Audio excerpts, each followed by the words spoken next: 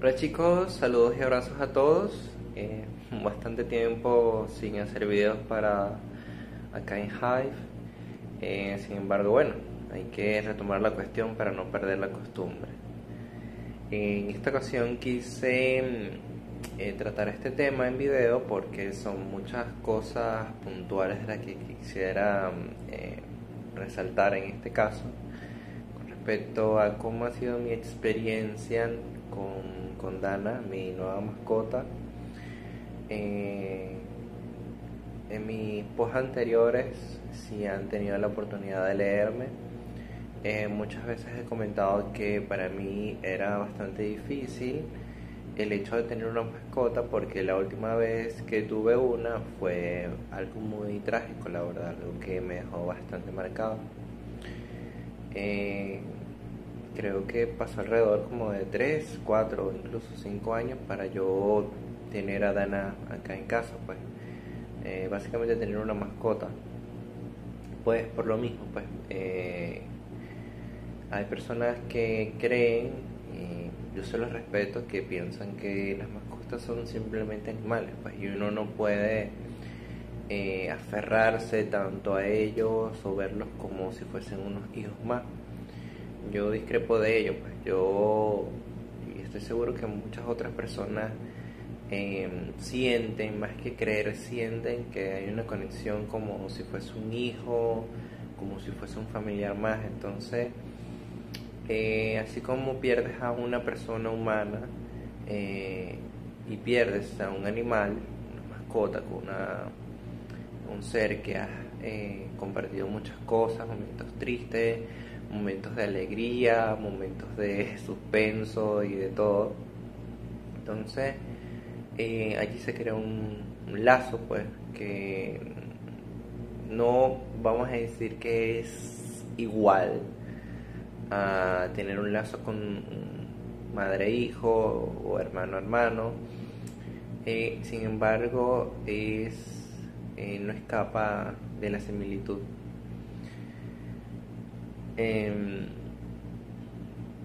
Quise hacer este video y espero que lo vea yo Algusa, porque en estos días me estaba diciendo que no podía ser tan obsesivo.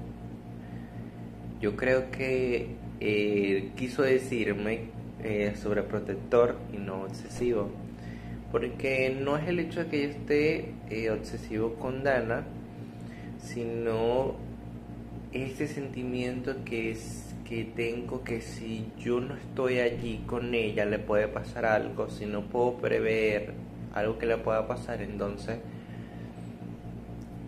siento que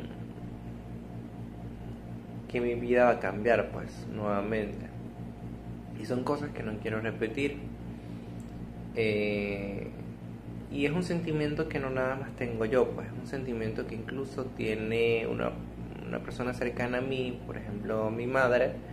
En estos días pasamos un susto tremendo con la mascota de mi hermana llamada Nova. Si quieren más o menos saber de eso, pueden visitar su perfil en K-Pop Yera, aquí mismo en Hive. Ella se enfermó bastante, tuvimos que llevarla al veterinario y el veterinario le dijo que necesitaba una transfusión de sangre urgente porque sus valores estaban bastante alterados. Mi mamá me manda un mensaje diciendo que la extraña, que haga todo lo posible por ella, que la regrese a casa, que cómo va a ser sin ella, la rutina, el estar acostumbrado pues a tener una mascota ahí a tus pies, a tu lado, que lo acaricies, que no te sientas solo. Entonces, creo que habemos personas que no que nos obsesionamos, sino que nos compenetramos de lleno con esos animalitos y sentimos al 1000% que todo lo que ellos hagan y lo que ellos padezcan y les ocurra es responsabilidad nuestra, y de cierto modo es así, pues. Sin embargo, más que yo, bueno, más que Danna acostumbrarse a nosotros.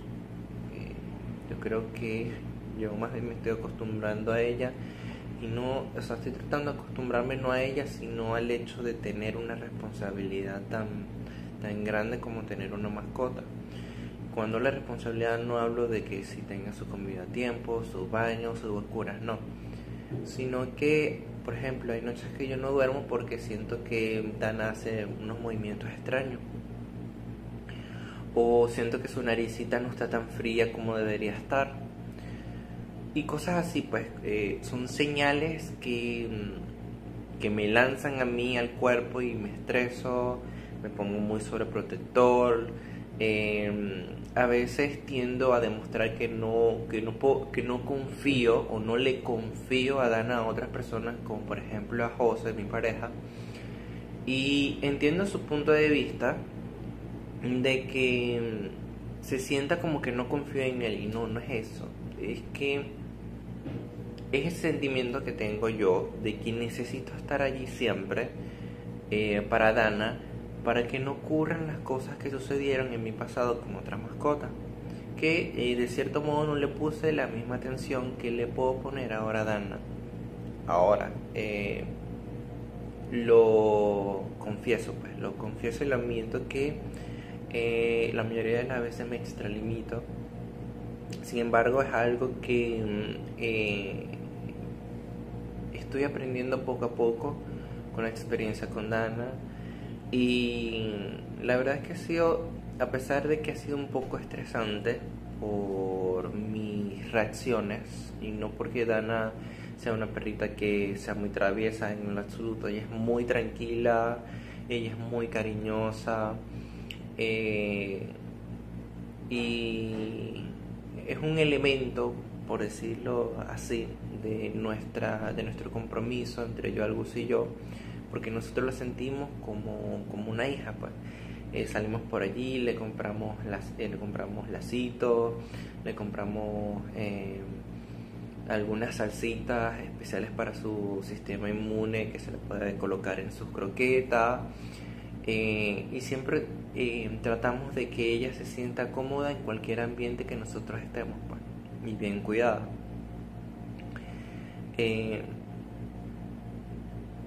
Sin embargo, lo reitero, para mí ha sido un poquito fuerte, porque me pongo a pensar muchas cosas. Y estos días pasamos sustos con 2 perros y digo, ¿qué hubiese pasado si ese perro le hubiese hecho algo a Danna? ¿Qué hubiese hecho yo y cuál hubiese sido mi reacción mucho después del suceso? Entonces,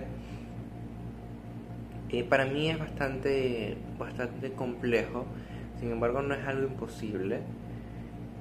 Sin embargo, sé que tengo que manejar un poquito más mis sentimientos, no dejar de querer a Danna o dejar de prestarle tanta atención, sino más confiar en las personas a mi alrededor de que pueden cuidarla, no tanto como yo, pero sí cuidar de que no le suceda nada malo, pues.